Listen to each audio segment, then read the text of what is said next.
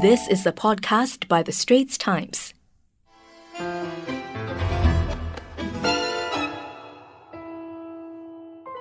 Welcome to Health Check. In this fortnightly podcast series on Wednesdays, The Straits Times guides you to healthier living and clears up misconceptions with our guests. I'm Joyce Teo and my co-host is Ernest Lewis. Today we have Ms. Lee Yi-Ping. She's a senior youth support worker and team leader at CHAT, the Community Health Assessment Team at the Institute of Mental Health. Yi-Ping is here to share with us some of the recent case studies at CHAT and how it's like going to CHAT for help. So hi Yi-Ping. Hello Joyce, thank you for having me on this program. So Yi-Ping, this episode is also meant to apply to parents and also caregivers. You want to explain to us the differences and how you break those down, the target crowd? The differences in parents and caregivers? Yes, yeah. What are the kinds of people who should be listening to our episodes and then drawing more from what we have to share?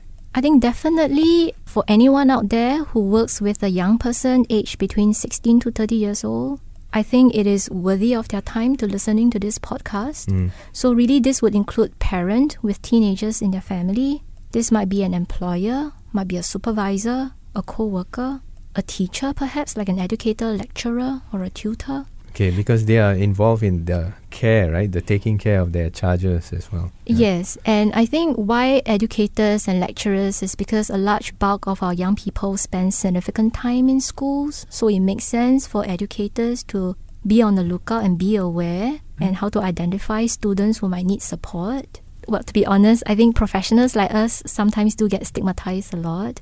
And also in our recent mental health study, we found that young people, when they are in distress, they will either go to a friend, and if a teacher is trustworthy enough, they would also approach a teacher. What's the experience like when we walk in, actually? What's the experience like for someone there?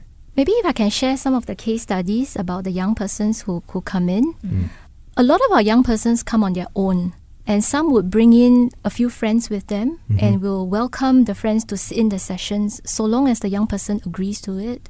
A lot of the times when young people come in, they do feel very anxious. And you can tell because they won't have very good eye contact with you. They might be fidgeting a lot. So usually the first 5 to 10 minutes would be spent on really getting them comfortable, sitting them in the room, explaining to them what they can expect of the session, our role, and really highlighting to them that, we are offering drinks and sweets, and we also have little toys that they can fidget with as they speak to us. Okay. We'll start off with really acknowledging their courage for coming forth to speak to us because we recognize we are strangers. Yeah. And they know that this is about a mental health session. So it's definitely, we're going to be talking about things that are not too pleasant to be sharing with strangers. But at the same time, you want to make them feel comfortable. Yes. Okay. We want to make them feel like they've made the right choice and they have been courageous to come forth and to at least talk to someone about their concerns. And then thereafter, I think a lot of the time would really be spent on knowing them as an individual. So what are some of their likes, their hobbies? What do they do in a typical day? And then, what's been something that's been bothering them for them to feel concerned enough to want to make a referral and to walk in like that to see us. Right. And how long is the session usually? Typically, it lasts about 60 minutes to about 90 minutes.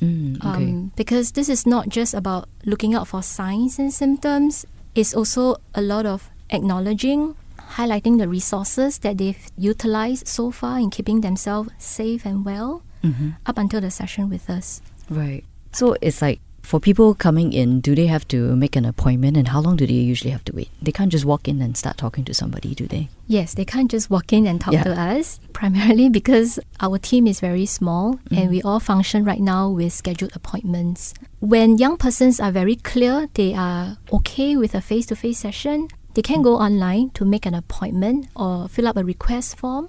And this is where we'll get in touch with them via phone call first before we arrange for a face-to-face session. I see. And I think it's a seasonal pattern. Right now, we are coming to year end, and I think there's been a lot more requests coming in so far. So the wait time, unfortunately, has been about 3 to 4 weeks. And which is why a lot of times we make sure every young person who get in touch with us get a good phone call from us. Right. Yeah. And you also have a web chat, right, for people who want to just talk to you online? Yes, because there is still a group of young people out there who are not very comfortable with face-to-face. Even phone call kind of freaks them out. So web chat really serves as an alternative platform for them to speak to us through text-based. is live. So they do speak to one of our youth support workers online. So Yiping, earlier you were talking about the importance of seeking help early, right? Can you highlight a recent case that actually shows this? I have in mind this young person that we saw recently. He has been in distress for a couple of years, and I think his friends noted that there was a change in his behavior and also in the way he expresses his emotions. And so with a lot of encouragement, he managed to put forth a referral for himself and came to see us. I think at the initial phase, he was kind of skeptical about how the session would be helpful for him. But as the session progresses, I think he kind of liked the questions that we were asking because it made him reflect quite a fair bit as well. And through the process, he's also able to make some sense about his experiences. And so towards the end, he thought that we were as confused as him about his experiences. But when we shared with him on our impression that he might be experiencing signs and symptoms of depression, and we explained why we think that way, you can see from the look on his face that, he has that clarity there and then. And since then on, he's agreeable that we refer him to the psychiatrist for help. He's willing to give that a go. And while waiting for the psychiatrist, he is still in touch with us and has been very active in giving us feedback and updates about his progress. And at the same time, when we are in contact with him, we just want to make sure that his safety is in check and that he recognizes his own strength in living through one day after another while waiting for the psychiatrist's appointment to come through. Right. How old is this person? This is a young working adult that we are looking at, so he's in his mid-20s. Also, he would have the problems when he was in his teens then? Yes, you mentioned that's right. A few years, yeah, that's right. Right. Did it affect his studies? It didn't quite affect his studies as much, but it does affect the relationship that he has with significant others, so like with his family, with romantic partner. And I think he has lost contact with a few friends along the way as well. I see. So that's how his friends noticed the change in him. I mean, for those who remain as friends and he's willing to keep in contact, I think they are noticing that something is not quite right. And he's still willing to be engaged with these few friends. Well, now, if you like what you're hearing so far, do subscribe to our series Health Check on Apple Podcasts or Google Podcasts or even on Spotify.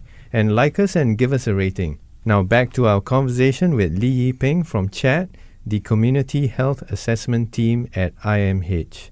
So Yiping, earlier you mentioned that a group of the people who come to CHAT, they have a bipolar disorder, another group have psychosis, right? Can you share with us recent examples of these cases? I think our young people tend to seek help only when they notice some difficulties in terms of getting through life activities. So a lot of times they come in with problems like, I've not been sleeping well, I've not been able to think well, I've not been able to have good relationships with friends. And so how the session usually started is, it might look like they are presenting with depressive symptoms, so signs of depression. And really screening them for bipolar or even psychosis takes a lot of initiative from our part in the session. It is not like they will come and kind of say that, my mood has been very high, I've been singing a lot at night, I have a lot of grand ideas to do. Because with the mania phase or the psychotic phase, it may not happen so frequently for them. It's more of the depressive state that they remember more often. And so it really takes a lot of responsibility on our part to make sure that we screen them for those conditions as well. I'll give you an example. I think a recent case was that this young person came and shared with us that there's some financial difficulties happening in the family. And she describes not being able to sleep because of a lot of worries over financial stuff, worries about her future. She really wants to settle down with a family, but until she holds a job and money is a problem, she feels very stuck. And she also explained a lot about how she feels very anxious with people. She can no longer see them in the eye, and being in crowded places just freak her out. So she has been staying a lot at home and not causing any trouble, so people around her don't quite exactly know what's going on. In fact, they felt like she might have a personality change from someone who's bubbly, outgoing, to suddenly someone who's an introvert, right? And as the session continued, we then realized that there have been times when her sleep has not been well. And when we talk about not being able to fall asleep, sometimes it can be a sign of depression. So depression makes you worry a lot, and so you can't fall asleep.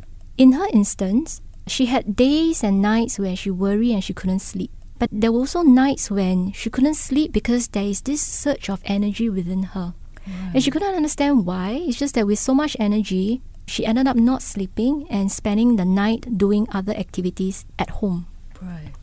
And when it comes to about her ability to go out, it is not so much about, I fear people laugh at my appearance, which would be like a typical social anxiety kind of a sign. It's more about when people look at me, I can't help but feel like they are talking about me. Mm-hmm. And when they talk to me, it feels like they might be getting information and might be plotting something to hurt me and my family.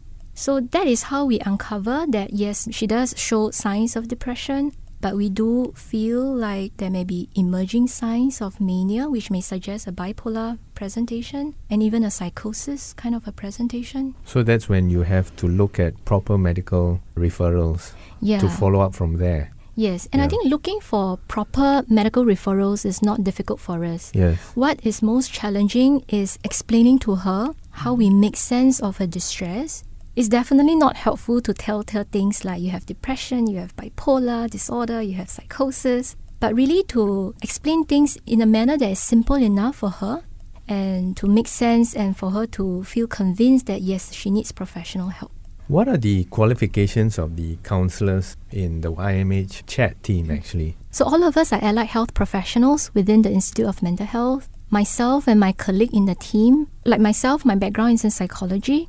Some of my colleagues have backgrounds in social work. So we all need at least a minimum university qualification in either psychology, social work, or nursing, or any of the social sciences to come. And I think the training really comes when we start the work, because we receive a lot of intense training by the psychiatrists in the Institute of Mental Health, as well as other seasoned therapists. Because in chat, I think our work really differs in the sense we only have at most one session with the young person. Right. And we cannot assume that a young person will come back and see us again. So within an hour, we really have that challenge of doing an in-depth assessment to understand what's going on. Mm-hmm. At the same time, do a good engagement so that they stay the session with us and eventually they are agreeable to seek professional help later on. So everything within an hour, that's a challenge that all of us grapple with. It takes a lot of patience on our part, a lot of exposure, a lot of willingness to accept that maybe we failed in this session and to really learn from that experience and try again with the next young person that we see. Do you have repeat clients? Yes, we have. On the rare occasion when there are too many things going on, we might ask the young person to come back and see us again. For instance, if let's say this young person has a lot of distressing thoughts of hurting himself or herself, we need to address that there and then, and maybe put on hold assessment for other kinds of conditions there. And yet, knowing that the young person may not come back, so we really want to cover as much as possible. So having said that, we do have some young people who are willing to come back for a second session to see us. Mm-hmm. We've also had young people where 1 to 2 years down the road, they got better. Maybe they were discharged from the professional services, and when the distress came back, they call us again. Oh, that's nice. It's very nice. Right, but with mental health, you're saying, if you actually don't treat it early, right, it can fester and become serious. Yes, that's right. So you had recent cases of that? Like if they haven't done, when you see them, they have more symptoms than before? I think we do have young persons, even after seeing us, we feel like perhaps it's some stresses related to what's happening in the family or in school, and then we refer them on to other counselling services in the community. Maybe months later or a year later, the distress, instead of getting better, the distress worsen, and then they start experiencing clearer signs of mental health conditions like depression or anxiety disorder. So that's where they either contact us again and we do a reassessment, or the counsellors might have flagged up to our attention and we'll arrange for another session with them. Right, thank you, Yiping. Thank you very much for having me on this program. Well, that's a wrap for Health Check. We hope you like this latest healthy living tips. That was an SPH podcast by The Straits Times. Find us on Spotify, Apple or Google Podcasts, or streaming on Google Home. Do feedback to us at podcast@sph.com.sg. You can also check out more podcasts on various topics at The Straits Times and The Business Times online.